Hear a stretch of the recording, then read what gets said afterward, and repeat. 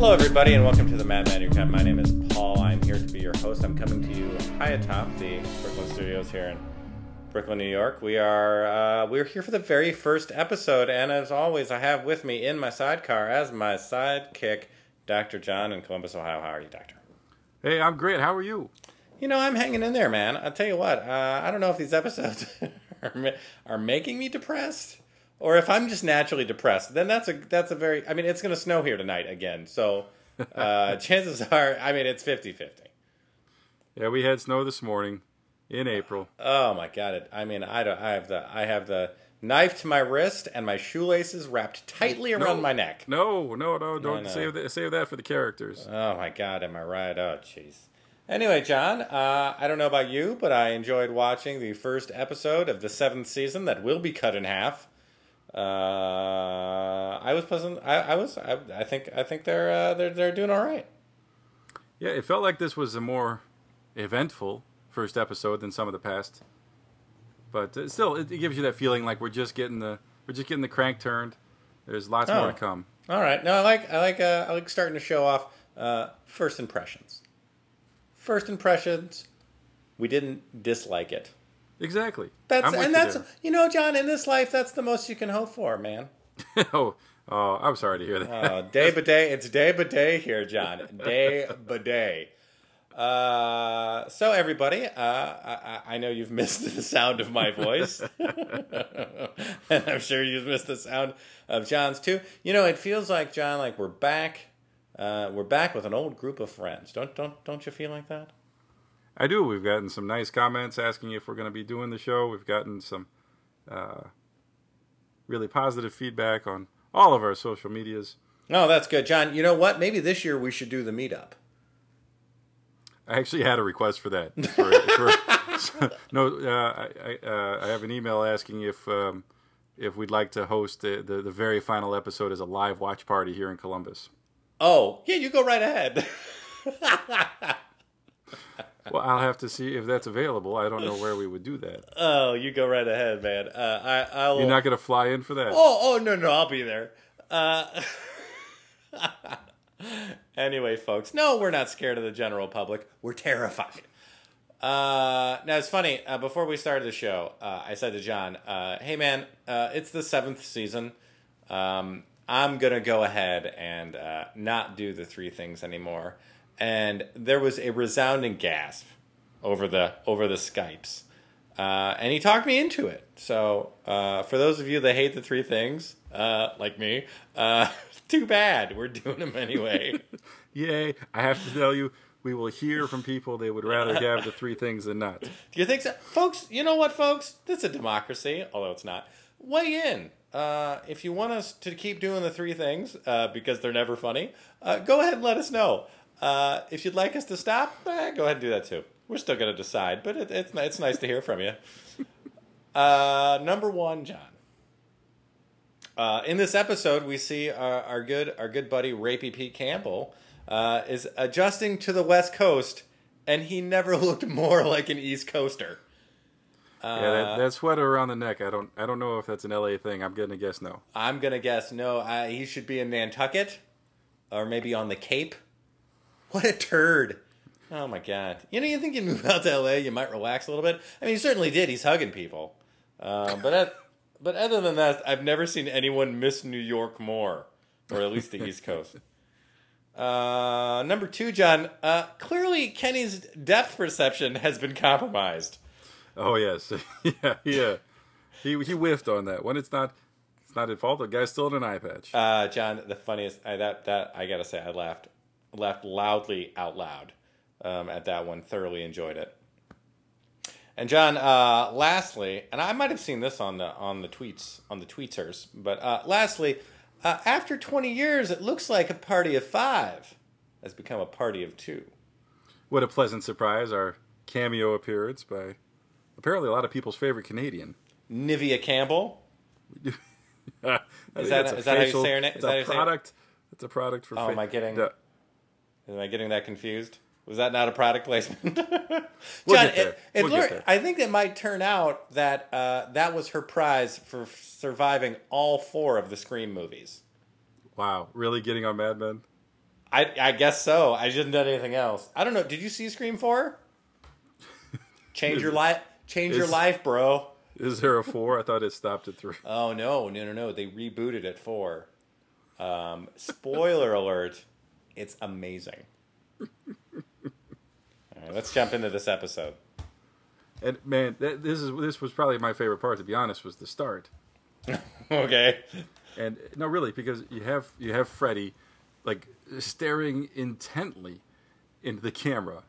I mean, he's looking at it like it's a bottle of booze that he just really needs to get his hand on. Good one. But it was one of those things like this. This seems really strange. This does not seem like Freddy, right? We know Freddy, even the sober Freddy. This is not how he has ever talked, and it took a little while before thinking like, oh, it's not Freddy talking.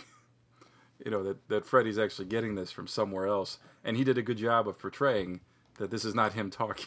Did you feel a little embarrassed when you found out what the deal was here? No. You can ask the Twitterverse that Mad Men Recap that I figured it out ahead of time. Oh, you knew it right away. No, yeah. not right away. It took a minute because okay. Because once you figured out, because we and Megan don't know Don's not back to work yet. Like, it takes a minute to figure that he's not working. Didn't assume? I assumed, and I that know he what still happens. Wouldn't be working? I know what happens when you assume, John. Well, but I assumed. Right. But anyways, I think he delivers a great talk. He's talking about Accutron watches. Mm-hmm. Trying to sell how we're gonna sell this timepiece. And John, do you have a little history about that watch company? You usually have a little tidbit. Oh crap! I had it. Oh, you did? I did. Oh, I did have man. it is a real watch company. Well, sure. I love putting you on the spot. You know that. I do. I appreciate that. But no, it is a real watch company. It was actually under a larger umbrella company. But it was back in the day. And I do have some other tidbits along the way here as we go. But Bulova, that's what it was. Oh. That was the name of the parent company. Fair enough. Was that, so. Fair enough. He does do a convincing kind of pitch for his idea. Peggy, in fact, cannot believe this came from Freddy. Freddy's a little miffed about that, but I think he probably knows that he's not that good, especially when we learn that he's merely a puppet for this kind of work.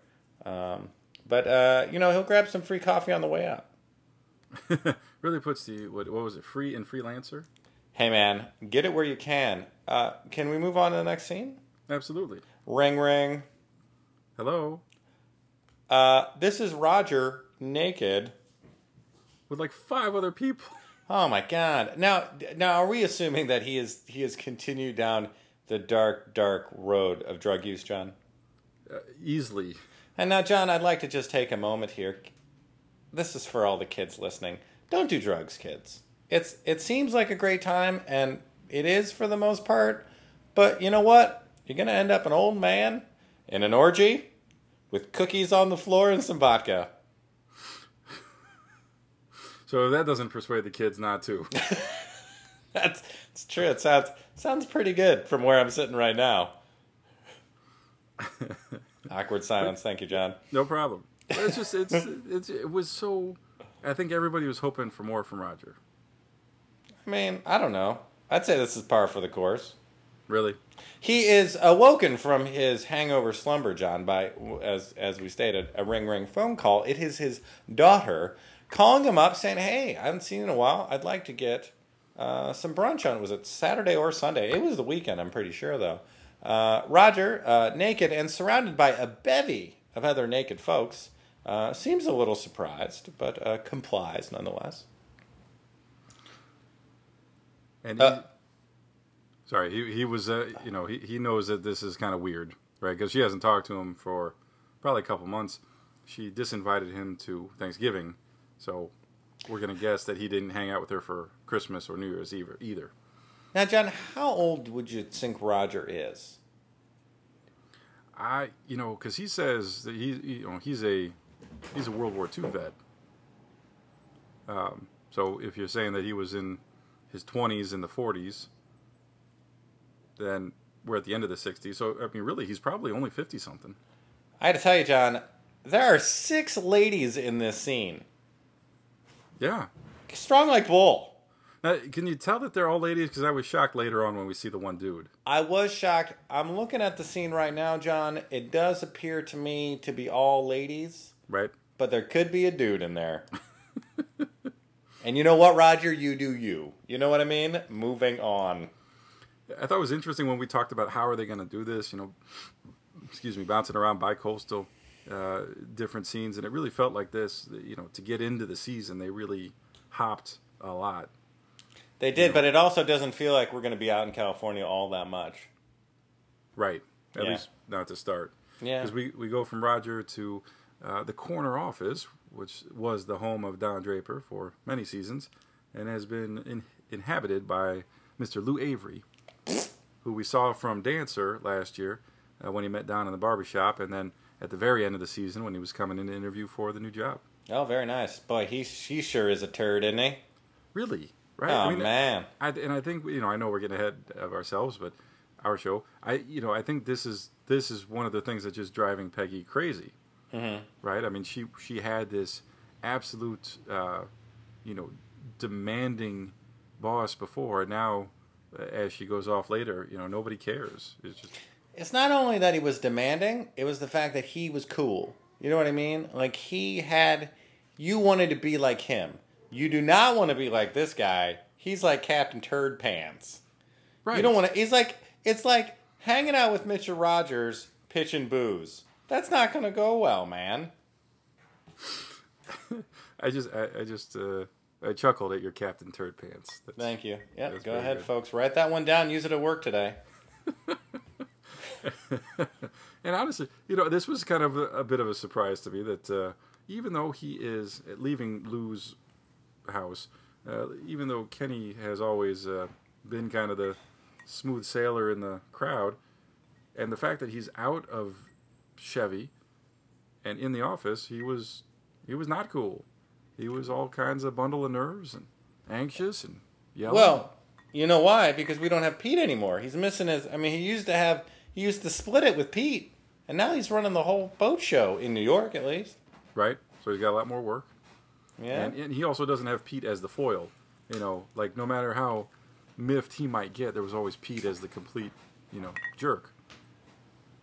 True. I mean, he did something, right? So anyway, we see him screaming his head off at some account guys for not working hard enough. Ordering around Clara for food, brings Jane in to complain that he doesn't have any underlings, and he has to cancel his meeting with Butler Shoes because, well, it just wouldn't look good. Let me make an observation. Yeah. I think he could get a better fitting eye patch. I know. That was one of my more favorite tweets. I think that's more of an eyebrow patch. Yeah. You bought a size small. Is that a child size? Like, come on. That's right. It came with the Jolly Rogers Christmas or Halloween outfit. I feel like just wear a pirate shirt. Which we see later. Oh. But yeah, I was assuming last season that the eye patch was, for a temporary injury.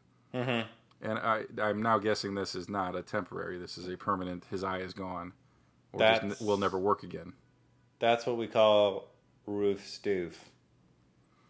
If it's going to be permanent, let's get one of those self-fixing patches, right? You don't need the strap. Well, I would have put diamonds all over it. You bedazzled it? I would have bedazzled it so my outfit was tight. So Ken is telling Joan here how busy he is. He doesn't have time to meet with Butler Shoes, if I'm not mistaken. Yes. Yep. And Joan dips her toe in again, John. Well, not only that, but you could see in her face that, come on, man, I'm a partner. Yeah, don't talk to me like this, man. Right. Yeah, no, you totally could. It's weird. We had in the past haven't seen Kenny like this, but John, when people are stressed, they're gonna act. Well, they're gonna act out. Do you get stressed?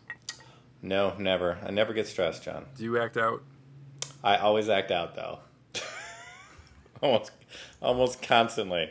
It's entertaining, but it's embarrassing. Let's go back downstairs with Mr. Rogers and hear about this pitch contest. What? So all the creatives come in, they sit down, and what does he say that is just like lead balloon joke? Oh, it's time for a checkup. Everybody open your mouth and say ah. Oh my God, you creepy son of a bitch! Get out of here, man! What is? Let me point this out. Just notice this now. He has moved a tiki bar into Don's office. It's That like a wouldn't- bamboo style tiki bar. Yeah, that wouldn't go well. Does if this guy Don even was still have a around. drink? John, I don't want you to judge me on this, okay? Right? But I don't like cardigans. And this guy's wearing a powdered blue cardigan.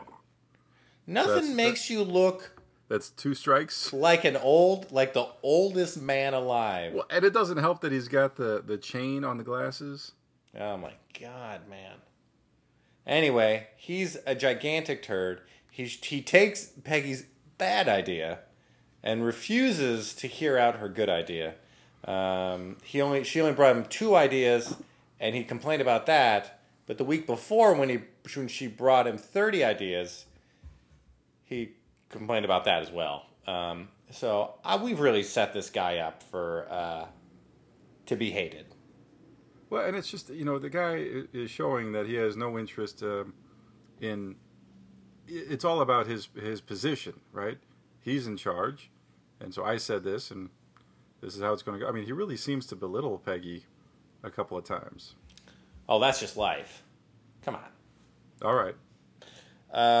Anything else from there we need to point out? No, I think We covered it. Captain Turd Pants. Captain Turd Pants set sail into my eyeballs. We then get to see Don for the first time, getting himself his shave on, and getting ready to meet up with his lady. But he is still on the aeroplane, flying out to beautiful, sunny Los Angeles, California. Yeah, are we supposed to think this is LAX? Yeah, I don't know what it was back then. So we see him kind of slowly. They do a nice interlude, on his way, kind of letting you know that he's in sunny California. Landed at the airport. Megan pulls up in I believe that's an Austin Healey. Pretty rockin' sports car. Forgot her pants apparently. I was wondering about that. Was that an actual dress, or did she just come in her Happens. her nightie? John, it happens to the best of us. One. I almost walked out of the apartment this morning, pantsless. That was on purpose. One thing I did like about this, I loved the slow-mo. The music, I gotta say, you said you were sorry to see the 50s go. The music is way better now. In the 70s? In the 70s. And, 60s. Yep. And the slow-mo apparently is way better. So that was pretty awesome. I thought the music was great for this. Really cool. But we also, we were left up in the air last season about their relationship. Megan didn't really seem too keen on keeping it going. So, well, and John, pick him and up on time. Not to, whatever, but I don't think she's too keen on keeping it going now. Oh, really? I don't. Another great part of this scene is they go to get in the car, and he thinks he should be driving. She says, "Oh, I can't figure out how to move that seat back. You're just going to have to get in." Right on, pal. Power play. Well done, Megan. That car's awesome. It is. It's a sharp car. What did you say it is? I believe that's an Austin Healey. And is that Healey. a rare car? Or is it part British. of Ford? It's British. No, it's British. It's its own car. It was its own car. Oh, man, you don't want to get into this one, though, because there's a guy listening to this right now. You know who you are, pal. Who's literally screaming about how wrong I am. It's probably owned by somebody. Let's just take it that I'm wrong. It's probably not even an Austin Healey. Nice car. Convertible. You're Well in done. California. Very green. And we leave the green for back to the New York office at night. Very stale, and gets even staler as Mr. Chow walks in. Yeah, where'd he come from? California. Well done. Why doesn't he have a tan? Apparently, it's January in California too. Oh, all right. But he comes in. Peggy's bummed out because of everything from last season. Cutler comes in to say, hi, we miss you. Which, yeah, that'd be nice to hear. Sure. No, And no one ever misses me. And so we get the real specific time frame here. It's January, so it's 2 months after last episode. And the inauguration of Richard Nixon is this weekend. So it's January 20th or 19th for this episode. All right. Way to pinpoint it. 1969. We're still in the 60s. Whew, Which just barely. I think will be interesting to see how this, how clearly the kids, especially Sally and Bobby 8, are going to be, years older. Yeah. I mean, how do you, I don't know. We'll see. Oh, John, it's going to be tough. They're little rascals. And once little rascals get a hold of drugs and alcohol, there's no stopping them. I think I'm referring to the Little Rascals, Alfalfa and his gang. Once those kids got a hold of booze, oh man, it was a whole different storyline. It was good to see Chaw though. He seems to still be a hard worker, John. He doesn't seem to want to even get dinner with his old buddy Cutler or Gleason. I don't know, whatever. Wow. And goes straight to work. As you said, we bounce back to California. Another little funny thing. We sit down in a booth. This is Megan's agent. Alan Silver. He's telling Don not to worry about him and Megan. And Don's like, not concerned at all. I believe, John, if I'm not mistaken, that this character was supposed to convey, and I'm not sure if everyone got it, that he was a homosexual. Oh, you thought, is that what that was coming from? I think he was. There were some stereotypes, but they were kind of massaged in there, very, very lightly. So I just want to let you know, I believe homosexual. Now, I didn't see that on any day after blogs, but that's my guess. But we find out from her agent that she'd gotten a callback for an NBC drama called Bracken's World. No, they'll cancel it in a week. It's NBC. Actually, it lasted 2 seasons. Oh. It went from September 79 to December of 1980. Went 2 seasons. And so we'll see if she actually gets a part on that. I thought, did you catch that they once again mentioned the teeth? Yeah, that was funny. Like, oh, we'll hold off on getting them fixed. That was way too premature. I'm a little weird about this kind of stuff, but watch a movie from even the 80s. People's teeth are not nearly as ridiculously perfect as they are now. Oh, no, you know what I mean? Somebody's got a front snargle, and they're still in the movies. Yes.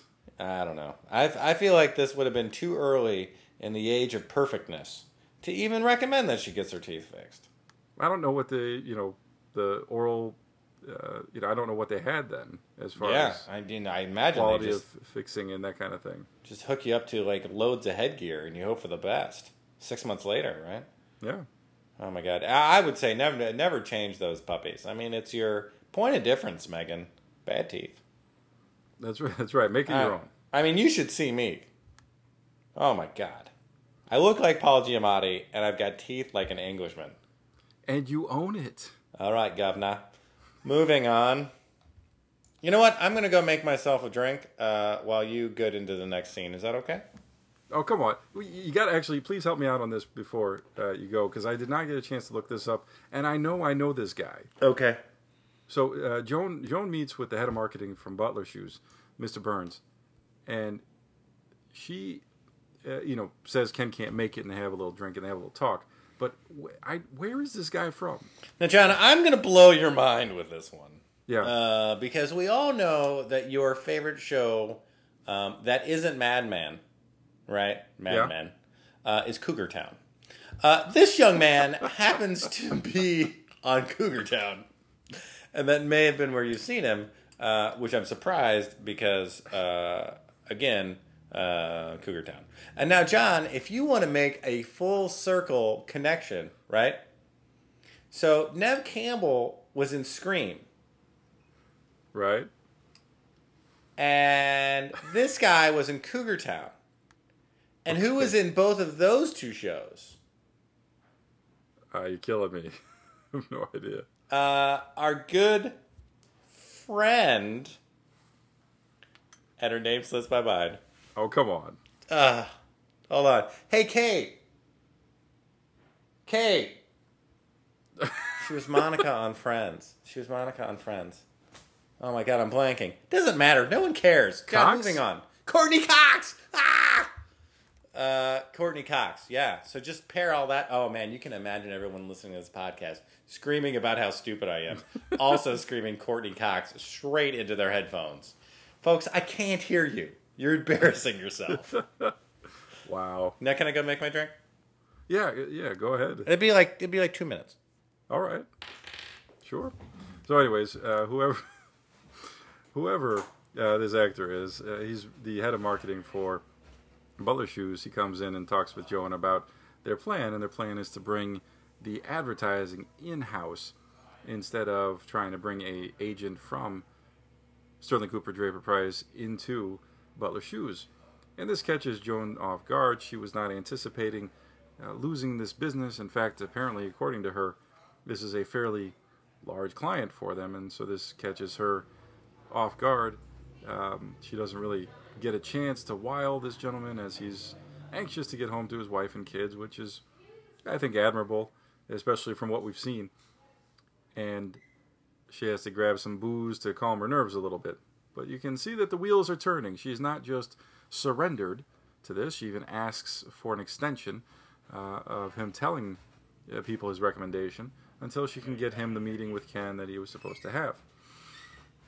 Again, the wheels are turning, and we'll see what else she does to try and correct the situation. Now, we get back to California, and we are apparently in the hills. Megan takes Don to her new home, which apparently she is renting in the hills of L.A. Yep. In the middle of nowhere. Perfect. With Beautiful. a spectacular view. Spectacular. Welcome back. Thank you. And so she's showing him. Don's a little creeped out by the howling wolves. I think you'd be creeped out too. I love nature, John, so no, I'd feel right at home. Great view of LA. This main, you know those like houses up in LA in the hills that are like up on those stilts that look like spaceships? Yeah. That's what I'm hoping this was. Yeah, probably. Like she's going to be driving a DeLorean in 10 years. You know what I mean? It's gonna be great. Best part about this, so Megan gets too drunk to maybe rekindle things, and I think you know what I mean by that. Have sex, and so Don puts her in bed and covers her up, and she does manage to be sober enough to say, "Hey, don't flick your cigarette off the balcony." Somehow they can figure out where those fires start. Which is, I mean, to be fair, great, like, good catch. Yeah, no, Smokey would be proud. That's right, because, John, only you can prevent cigarette-started California fires. Right. And but she doesn't embrace Smokey. She embraces Ken Cosgrove the next morning with this frill shirt, bandana look.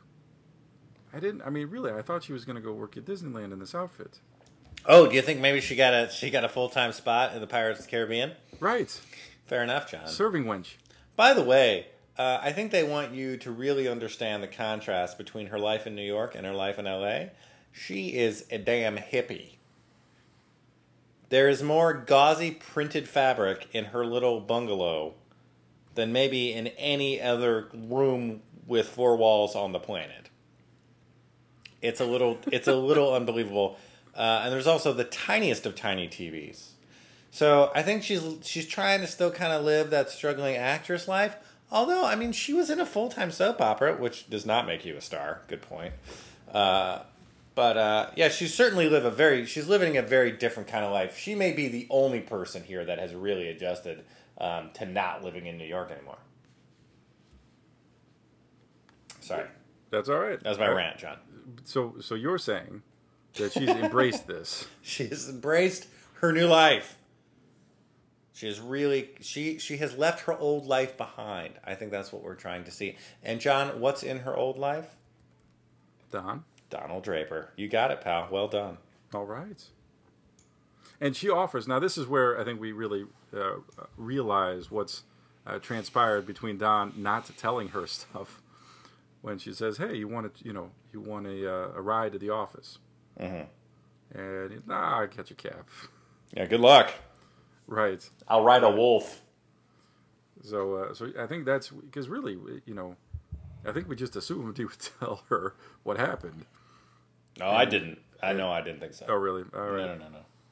So, anyways, he hasn't. She doesn't know that he's unemployed at the moment. Well, not technically unemployed, but just on mandatory leave.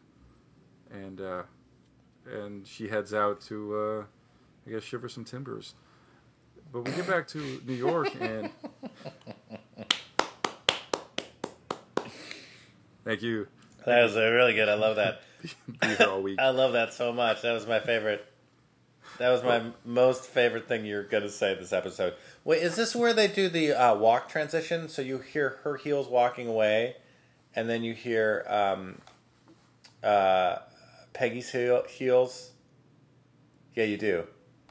I didn't even catch that. Yeah. It's the sound of the two heels transition. Very nice. As you transition into black, you hear her feet walking away, and you hear Peggy walk in. And I just want to say, I kind of liked that. Very nice. That is nice. All right. Yeah, I'm paying attention, man. Sorry. Yeah. No, I just noticed myself. So, anyways, Peggy's walking in. It's early Saturday morning. She's doing some work stands there, too. She goes to make coffee. And who's there but our good friend Shaw? Not so much her good friend. Very awkward. He's just trying to get some work done. She's obviously still very upset. And, he grabs his bagel and heads out. Stan can see she's not feeling good about this. Still love Stan, man. Tries to give her a nice little, buck up there, Chief. Doesn't seem to register. No, it's got to be tough. John put her heart out on her sleeve, and it got stepped on. Right. So she's struggling, and I think Chaw's struggling too. I don't know if that's what we were supposed to get out of this. Well, that's what we get out of the next scene. Yeah, exactly. Chaw's not doing so great either. Right. Because John, if I can say it again, the heart wants what the heart wants. Yeah, and Peggy may have put her heart on her sleeve, but Pete uses his sleeve to wrap his sweater around his neck. Fair enough. He just looked terrible. That's true. Because that's where we go next. We're hopping coasts like it's nobody's business, and we head back into L.A. and Don and Pete are getting together at Cantor's Diner, family owned and operated since 1931, to get a nice little lunchtime meal and, I guess, transition into a tour of Sterling Koo West. But yeah. Pete he's lost the gel from the hair. He's got the sunglasses propped on the head. He's got the tennis sweater wrapped around the neck. He's got an incredible pair of golf pants on. Oh, God. Now, here's the thing. They're meeting at a diner, which is East Coastish. They're getting a sandwich that sounds like an East Coast sandwich. He's dressed like a country club, guy from Connecticut. Well, he even says, the New Yorkers here brought everything that we need. I don't even know what that means. I don't either. Like plumbing? So stupid. But yeah, so I don't know if you're supposed to glean the fact that he's faking it or whether he actually is liking it. I don't know. I can't tell. Like is this what Pete would just do no matter where he was? I think you could say that. I have to say he seems the way he's portraying it, he seems more at ease than we've seen him before. Than ever before, and he my seems friend. Busy. I mean, he's bragging about the client he signed as soon as he got out there. He's talking about going on that trip with Sunkist. So I think he likes it. He is. But he also explains, how Chaw is sour. He's not enjoying his life out here. I didn't enjoy the little trip to the Sun Groves. They went to the Sunkist Groves, and Pete picked an orange straight off the tree. He didn't even know they grew. He thought they grew in the ground. He didn't even know they grew in trees, like potatoes. He thought.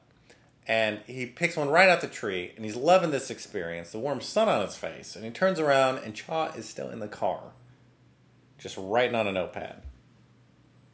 I don't know, man. He's a sad sack of guy. Yeah, no, he's not. He's probably missing Peggy, and realizing like if he was at a point where he wanted to leave his wife for Peggy, then changing location doesn't mean that he's going to love his wife anymore. No, it doesn't, John. Wise words from a wise man. We then go to the offices of Sterling Cooper West, and it looks like a hotel room, which I think it is. I mean, it's kind of a startup office, right? That's how the other office started. Yeah, that's how it goes. And we meet, I think, Pete's new lady. Do you think so? Well, it seems like it. Who is not that fetching. I didn't find myself enamored by her. She's like whatever. She wasn't that charming. But it almost feels like they're trying to sell Don on some real estate out there. Actually, it doesn't almost feel like that. It totally feels like that. So what, you think Pete wants him to come out? Mm-hmm. Or that Pete's just trying to help her get a commission because he's... Yeah, I mean, either way, like, Don, if nothing else, Don's wife is out there. He's probably going to buy a house. Buy it from my lady. Right. So, especially when he answered the door, he's like, who could this be? Yeah, he's a turd. He's still a turd. Hey, you know what? It doesn't matter what coast you're on, John. Turd's a turd. Turd's a turd is a turd. A turd's a turd.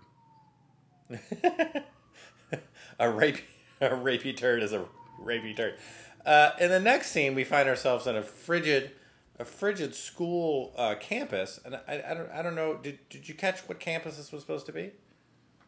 I didn't. I was looking for anything that would give me a logo, but no idea. No, somebody will figure it out. Joan is seeming to be in a desperate spot where she needs some advice on how to handle Mr. Butler Shoeman, and I don't know. Has there been any other clues that would lead? Like, did they say at some point that she was taking classes?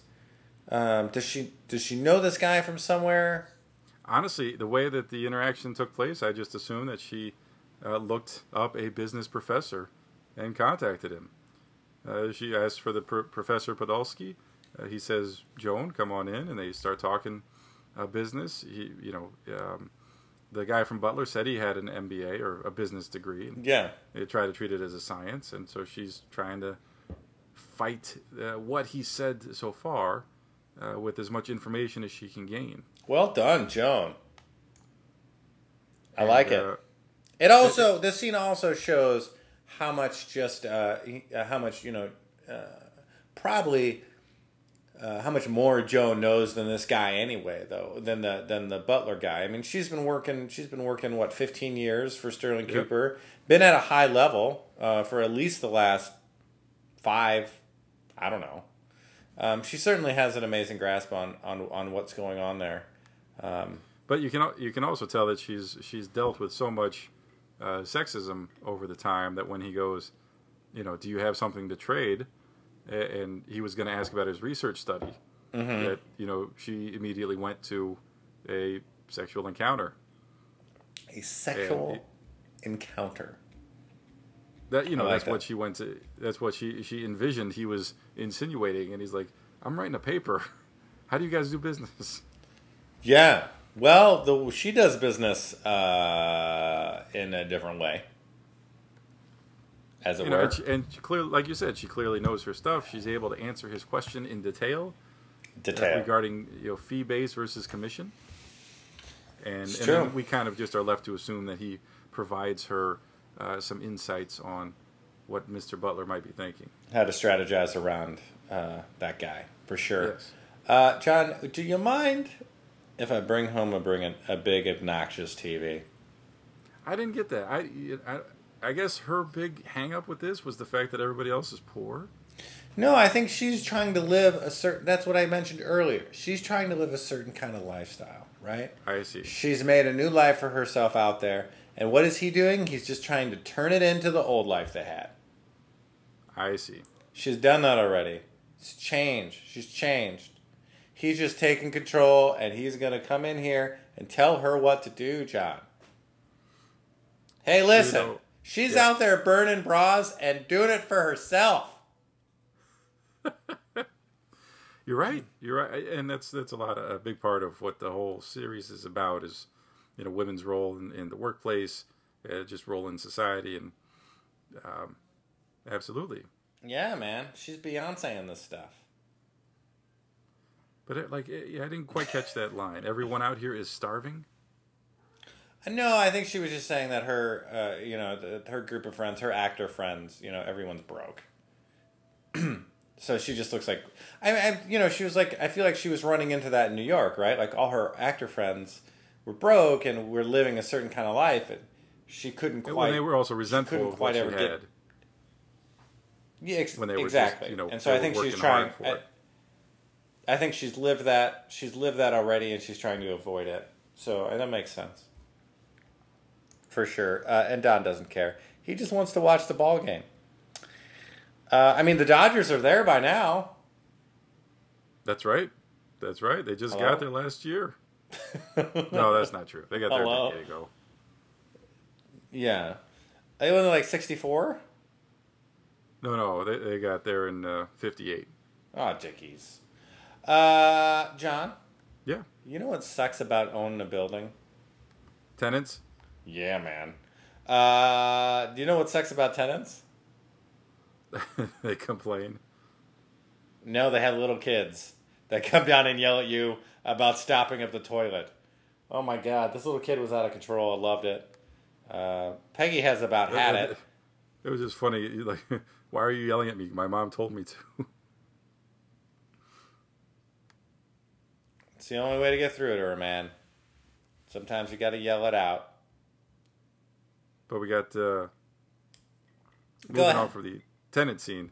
We got the a little bit of the TV episode there at Megan's place, and I just got to read this from a listener that wrote in talking about this TV episode.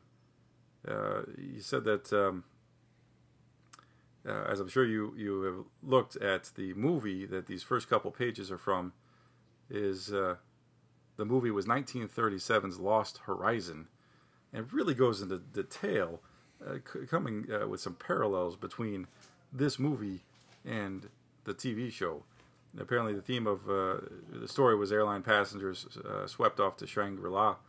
That may or may not be all that it appears to be, and could be an allegory to our bi-coastal agency with all of their heading out to LA for big money and big work. And I don't know if you did this guy's email justice, pal. I don't think so. I mean, he wrote in with quite some detail and some. He talks about the main character, Robert Conway, who has cannot decide whether to remain or return to the outside world, like Don, who, not really having a job in New York, can't commit to heading to the outside world in L.A. And that's just a snippet of it, but I thought that was fascinating. Here's what we'll do. If I can remember, I'll post this guy's email, not his address, his email on the website. You folks can read it. How's that sound? Well, this was the gentleman, this is Dean, who asked about putting together the live final watch that you're. Sounds good, Dean. John will be there. Folks, there's certainly there's something to be gleaned from that. There's also something to be gleaned from the next scene, where Megan and Don try to get it on, as it were, and it didn't go so well, John. Well, she's very anxious. She's a little gun shy, as it was, for Don's misbehavior last season. And who can blame her? He has a record. I think a lot of the anxiety came from her selection of nail polish too. Oh, nobody was behind the white nails. Oh, really? I think it's cool. Oh, I think it's cool. You would be the one. I'm the only one, John. I tend to be an outlier. I'm fine with it. It's kind of cool. But certainly, by the next morning, it seems like things got a little cozy. They have the whole day together. Don's on the red eye home. I mean, certainly, if you're not working, you probably can only spend 2 days out in LA. So, you wouldn't want to prolong that at all. Although it does seem to hint, though, that maybe he has been going back and forth. Does it not? Yes. This isn't like the first time he's been out to see her. Exactly. Not in 2. Yeah, it's not the first time in 2 months. Right. Yeah. So he's been going back and forth. And again, I think he's keeping up pretenses that he's still actively working. Exactly. Well, and he is. And he has the money. Well, and he is, but he also has the money to do it because he's still getting paid. Yeah, and he has a lot of money to begin with. Right. Now, John, I would be remiss if I did not mention this, as I believe we have mentioned it in other episodes. It does feel as if Matt Weiner has continued to push the amount of side boob in every season, and we certainly get flashed with a bit more of it in the opening episode. Your thoughts? Yeah, I think. Do you think Matt wishes a little bit that this had been picked up by HBO? That where you wouldn't have the same restrictions that are with a network show. Because I'm just thinking that, if he had a chance to do a little bit more, he probably would have done a little bit more. He probably would. Yeah, he's a creeper. Is that what you're saying? No, I think possibly, but I don't really think that you're I mean, certainly you're missing something, but you're not really missing anything. I think he may enjoy pushing the bounds of what he can do on cable television. So anyway, I've always found it hilarious. Now, God only knows what the second half of the 7th season will bring us in side boob, but so far so good. John, the next scene, we see Roger running into what I think they agreed on as the Plaza, although that doesn't look like the Plaza to me, for brunch with his daughter. Yep, and he and Jane are just, he can tell that this is the first time talking to her in a while, and last time they talked, she was very angry. So, he's worried about, lawsuit or this is the last time we'll ever talk ever, or I don't think it's so much as a lawsuit as it's not so much a lawsuit as it is. Can I have $50,000? Right, or that exactly. Yeah, and he's I think he's still high. Not actively hallucinating, but clearly I think the chemicals are having a cumulative effect on his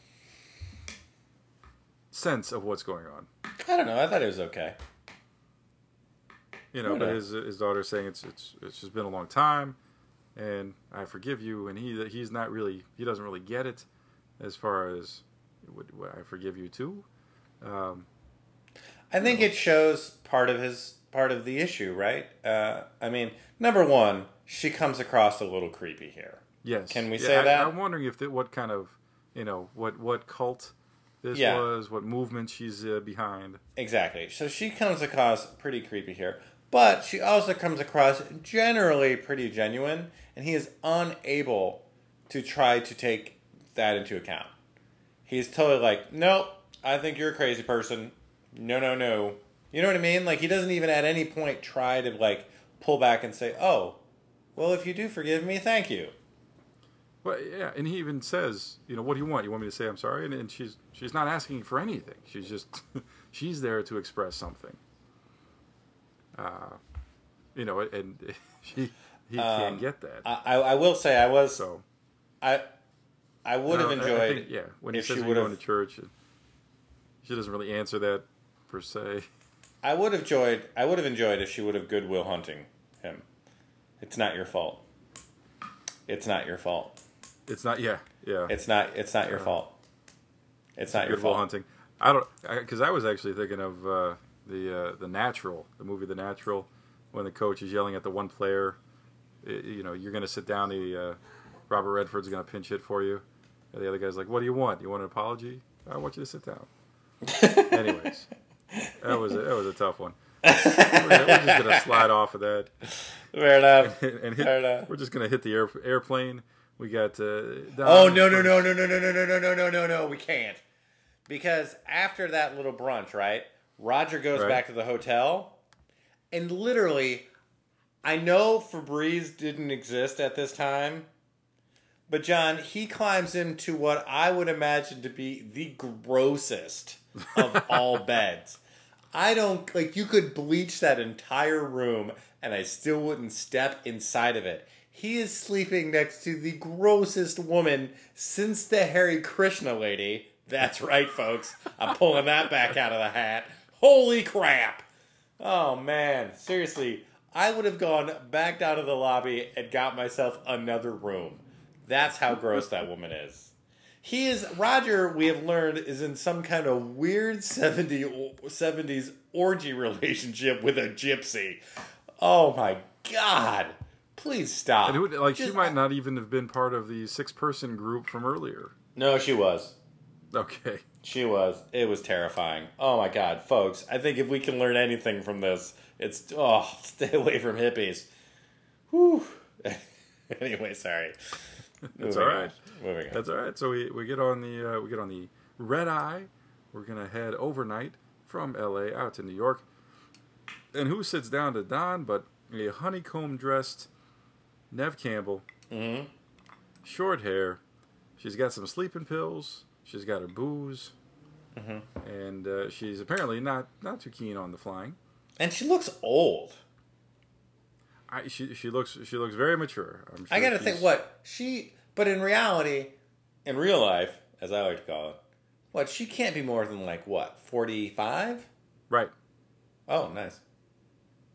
Okay. No, I think that's got to be right because like I said, the Party of Five debuted 20 years ago. And I mean, 45 is the new 25. So is that right? I mean, I'm 57, so I think I know. Anywho. But so she sits down. They strike up a conversation. Actually, in real life, she'll turn 41 this year. Oh, she's only 41? Do you think they intentionally made her look older? Absolutely. Okay, good. Without question, the way they did that hair and the makeup, and I think they actually make her eyes look older. Yeah, no, her face looks older. Anyway, it could just be the frame I'm stopped on. That's my fault. It's not your fault. Because, she's had this apparent previous husband. So they get to talking. She said she's embarrassed to put on the eye mask, and says I usually sleep alone. He's asked about her wedding ring, and apparently her husband died of thirst. I don't know about you.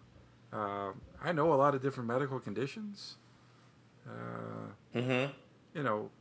So thirst killing you, probably top of the chart. Rabies. What? No, John, he had a drinking problem. What's that? He had a drinking problem. You think it was because of alcohol? Yes, John. All right. Are you being cute? No. I think I just took her way too literally. Yeah, clearly. No, I think maybe. Yeah, no. The guy just. He just refused to drink anything until he died. He died of thirst. He lived in the desert and died of thirst, John. I see. Yeah, okay. I missed that whole metaphor. Thank you. It was like a buddy cop movie where they got trapped in the Sahara, and after many mirages of Dr. Pepper machines, he died of thirst. Because I didn't know if it was that or if he just had like a sodium problem. Like I was completely taken aback. But anyway, she tells him the sob story. And honestly, when I first heard it, I almost wondered if this was like her thing. This is like her pickup line story. Oh, she gets on planes, yeah. Yeah. She grabs the seat next to the good-looking guy. And yep, I'm a widow. And does this. Yeah. I've been looking for a guy like you. Pretty quickly. You know what I mean? Yeah. When Don offers that he's not the greatest husband, she's like, meh, it is what it is. So do you think this was her answer to Cougar Town? Come on, somebody's got to give me a high five.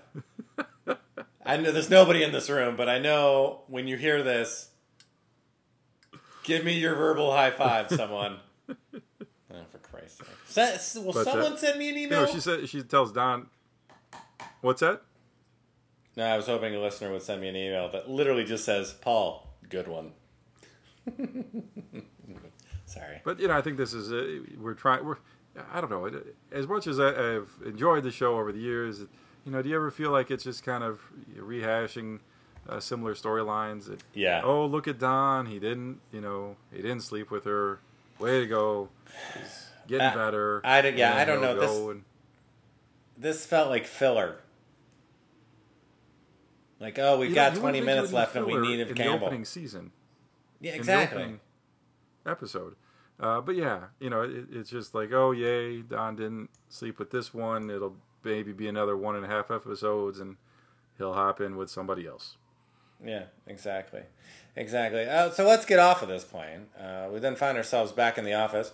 There are people still complaining about the toilets, which, you know, is going to happen. And then our new creative director walks in. What's his name? Al? Lou. That's a good name.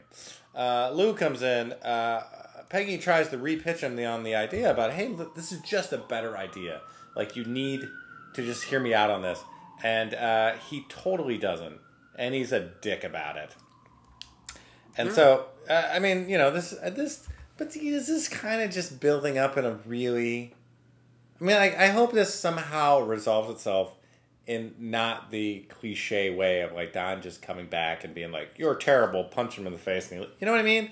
Like, this just feels a bit cliche. Like, oh, of course Don leaves and there's a terrible...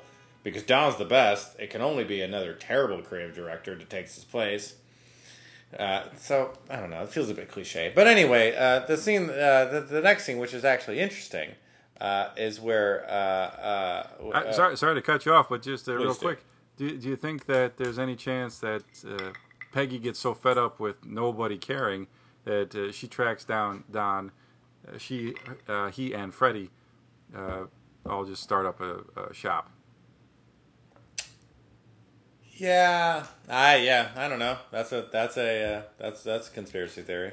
It's a way to go. Yeah, sure. So you could. So, but yeah, I'm sorry to cut you off. You're right. This is a little bit more of an action sequence here. Yep, I want to get on the phone with Butler, Shoeman, and Joan, John. You know, she really takes charge when she hears that Butler made the meeting. She realizes that she had not been listened to when Mr. Burns said, hey, you know, sure, I won't make my suggestion until I've met with Ken. Mm-hmm. And yet Butler's already scheduled the meeting. He never had the meeting with Ken. She's not happy that's how it happened. But she's also armed with mighty intellect, having gone to visit the Professor Podolsky at What's the Matter You?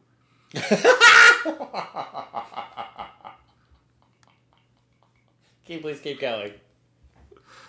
So she gets him on the phone. It was like, hey, what's going on? Of course, and I didn't realize this. You can't possibly talk on the phone if you have an earring on. This is true. She got to remove her bauble and gets on the phone. She's like, hey, you know, I think she does a great job. This is a great back and forth where she really lays out what's going to happen. Mm-hmm. Like, look, we have something you don't have. And if you haven't thought about that, you're in a bad place. That's right. So he listens to her. He still wants the meeting with Ken because apparently that's who you're supposed to meet with. That's right. And gets a delay. So I think, and I've read this, I guess, from some of the critics that have gotten some advanced viewing, that, you know, this is going to be a big part of the season is Joan's continued advance, right? Not just the silent partner, not just the master secretary or the office manager, but much more involved in the business part of the business. That's good because she's doing a great job, John. So far, so good. Yeah, right? Absolutely. And I'm sure there's a big part of her that's, you know, well, actually, I don't know. I don't know exactly what her persona is, but you'd have to imagine that whole incident with the Jaguar is never too far in the back of her mind. Well, John, you don't want to be seen as just somebody that's there to F the clients. You know what I mean? She wants to be seen as someone who is intelligent and worthwhile. So I think she's always going to try to strive for that. Maybe more than anybody else. Because she's put herself at a disadvantage. Right. All right. No, but it was a good scene. Maybe one of the better scenes of the show. Well, I'll tell you what is also a good scene, John, segueing. We find out what the genius behind the Freddy is. Him and Don have been freelancing all over town. Yeah, not just with Sterling Cooper. No, all over town. They're making as much money as they can. I mean, Don is getting what we all dream of, which is also known as double pay. Well, I don't know how much Freddy's paying him on these. You'd hope he's getting him something. Mm-hmm. And not to backtrack just a second, but we did get that one scene with Stan and Peggy, where she's continuing to try and fight for this watch job, and Stan's like, stop it! This is not. You're telling your boss he's stupid, and she's trying to be convicted and say this is better, and there's nobody around her to challenge. There's nobody around her to try and make better work. Yeah, I don't know. It's in her mind. She's right. It's this old guy that's kind of set in his ways. He's not really thinking about anything. He's just kind of on autopilot all the time. Right. So. Right, and she throws a little tantrum. You can tell Stan's pretty disheartened as well at the attitude. Although I think he realizes she's right. He does realize that she's right. But you know what? He's also the guy that it doesn't matter what they choose. He's got to produce it. You know what I mean? So wasting part of his staff, and I'm air quoting, wasting part of his staff on a second idea that he may just get mad at and burn is a big deal for him. Right. So, anywho. Can we move on to the Freddy scene? Yeah, this is great. Yeah. Freddy brings Don a sandwich. We find out that they are working together, which is great. And do you understand the significance of that door being open? Apparently, unlike Peggy's building, Don doesn't harass the landlord. John, if you're the apartment Don owns is worth I don't know how much money in 1969 money and in today's so in 1969 money, what is that, $55 probably? In today's money, it'd be like $10 million, right? So I don't know if I'm doing the math right there, but it's something like that. So I think it would be fine for you to call the super and be like, get up here and fix this door. Oh, I mean, that doorman, you wouldn't even call the super. You call the doorman to get it taken care of. No, you call the super. The doorman's not going to do that. But anyway, you're right. I mean, it would not be hard to get that taken care of. We know he's been gone for the weekend, but, I mean, what? The maid got it stuck? How does that even get stuck? And Don is certainly smart enough to figure that one out. Yeah, I'm sure there's some kind of metaphor here that we're completely missing. Well, I'm not that bright. Maybe we're saying that Don's life is a door that can't be closed. Does that work? Mm-mm. Nope. But yeah, it's just we have to say that the window into Don's soul is broken. How about that? Oh, I like that. There we go. I like that. The door is ajar and the crappy cold from out. Whatever. Go ahead. Okay, but yeah, you're right. I mean, that's just trying to do something artsy, I think, from Weiner, which is funny because he was just talking about wieners right before that. But anyways, so they're working. Freddy seems to be hitting home run after home run. He even encourages Don to get out there and get a job. When Don says, "I still have, I'm still getting paid," and Freddy says, "Look, you don't want to be damaged goods as far as your reputation," and he knows from experience. Mm-hmm. He certainly does. I mean, he's still freelancing. Yeah. So, but now we get back to the office. Ken says, "Hey, thanks for taking care of that with Butler, but don't come in my office." and then misses Joan with her earring by about 6 feet. Oh my god, that was so funny. Is my favorite. And you could tell it's not the first time something like this has happened because he just kind of looks down and it's like, walks shit. away. Yeah. But I feel like Ken was pretty cool about it. He's just like, yeah, thanks for taking care of that. Like, honestly, yeah. Whatever. One less thing I had to do. Which is good. Now, the next scene, John, is a little sad. Right? Well, so what we didn't Peggy, say is that gets home. So Peggy's tenant had called her at work, and really threatening message about getting her toilet fixed. So she has her brother-in-law brought into service to come over and fix it. And so he does, or actually he gets the process started. They need another part, but he just wanted to wait and tell Peggy about it, and he's got to get back home to his wife. Because he doesn't want her to be home alone, you know. Exactly. And Peggy is always home alone. Yep. Nobody Ever since cares. she stabbed Abe. Hey, man, I would have stabbed him, too. I'd rather be home alone than hang out with that guy. I mean, What he's are a you talking close about? personal Your friend. good friend? My good friend, Abe, okay? I'm talking about the character, not my buddy, who is not my friend at all. So she invites, she's like, oh, it's a shame you got to go all the way back to Brooklyn. And he says, well, you know, I don't want her to be home alone. And he's like, and it's not like she's trying to do anything weird. She is literally that lonely, where she wants her brother-in-law to just hang out for a little bit. Like, bro, just hang out and have a beer with me. Honestly, when she so collapsed to her incredibly knees, I lonely. really expected a cat to walk into frame. Oh my god. That would have been awesome. That would have been great. Or two, like 10 cats just run onto set. Just the one cat. Because remember, when it dies, you get another one. Ugh, that was so sad. And let me tell you, folks, that is how it is here in New York. It is just ladies being sad. But and it adds on a very sad note. She's down on the ground crying. Don, who doesn't really care for heights, as we've seen earlier, kind of goes out to the balcony through the broken door and sits down by himself in a sad state.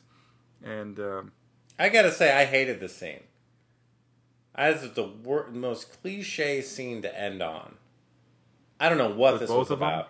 No, hers I felt was like genuine because you really felt her pain. I think you really saw throughout the episode like her pain. Don, it's all this like I don't feel like her pain in the episode is as self-inflicted, right? Like other people have done things to her, whereas his is all his own fault. And you just have I felt him on that. I have no sympathy for him at all. You know what I mean? I don't feel bad for you. Out in the cold, in his boxers. Yeah, but you know what? You put yourself out there. And maybe that's what it was all about. Like, he put himself out in the cold, but I don't know. The scene just felt cliche, and then the slow drawback of the camera. I don't know. This was not my favorite ending. They should have just ended it with Peggy for that matter. You know what I mean? Yeah. I don't know. Are you... Okay. But it was, it's kind of it ends on a downer. Hopefully, as always, I was considering suicide yet again after this episode. Oh my god! But you know what, John? We're the first one in, and we've got 6 to go. That's right. So, we just got a couple more to go, right? 6 to wait. go. Yeah. Do we have a mailbag? Do you want to just mention some folks? Yeah, we just got a lot of nice messages over the past couple of weeks. Whoa, did you like me to open it up? Oh, we actually had one that requested the soundboard. Okay, let me get the soundboard out. Hold on a second. It's under... it's been so long, it's under the desk. Hold on a second, I got to dig it out. Okay. Here. Oh, okay. Got it? All right. Could you hear it? Okay, let me just find it and plug it in here. Okay.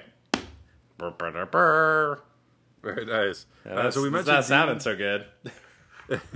Well, we mentioned Dean in Columbus. He's the one that wrote that very insightful comment on the movie, and you're gonna try and post that. Is that right? Yeah, that's the plan. All right. I'll make a note. But I mean, we got Emily and Patricia, Danil and John all wrote just nice. Hey guys, miss you. Hope you're gonna do the show. Thank you. Our friend Leslie wrote in, do you think Don could end up with Betty again? No, I saw that. Wow, how did you get that out of this episode? I'm not yelling at you, I'm sorry. But I didn't, why? You're probably, he's not ready to commit to Megan in California. Here's the thing, you're probably right. But I don't know. It seems, I hope not. I can't wait to see Betty again, though. Yeah, she also asks, when does Pete come out of the closet? Am I right? Jeez. I don't know. I think his whole affair with Rory Gilmore, it kind of quashed that. Yeah, that would have made anybody gay. Moving on. Moving on. And then Antonio wrote in and said, "Just are you guys doing the show?" So we got a lot of nice emails. I'm sure we had some from over the past year and a half since we've been waiting to do this. Yeah. But thank you for writing those in. I'm going to try and get back on the reply wagon and at least send a thank you for people taking the time to write into our little show. Yeah. And then we did have a couple. I don't know if you saw the iTunes. We had a couple of not so nice ones, and even since our little feedback, our little predictions episode. Oh yeah. That we've had a couple of mean iTunes not ones? mean. No, I mean, come on, not everybody's mean. You know that. No, I don't know that. I find most of them, at least when they're directed at myself. It's great. That's true. You do seem to catch a lot of. I catch a lot of heat, man. My thing is this: why would you go out of your way to be mean to a free podcast that two brothers are doing, like at night for no reason? But even just yesterday, Mary wrote in that Paul is funny. And she capital is. I look forward to each recap as much as each episode. The hosts play off each other brilliantly. Paul is absolutely hysterical, and John has a great dry sense of humor. I re-listened to season 6 last week, and the episodes where Paul does the morning zoo sounds had me laughing uncontrollably. Thank you. You see, there is a call. Thank you. There is something out there. Well, thank you. That makes me. Oh, I see that right. Thank you, Mary T. That's lovely.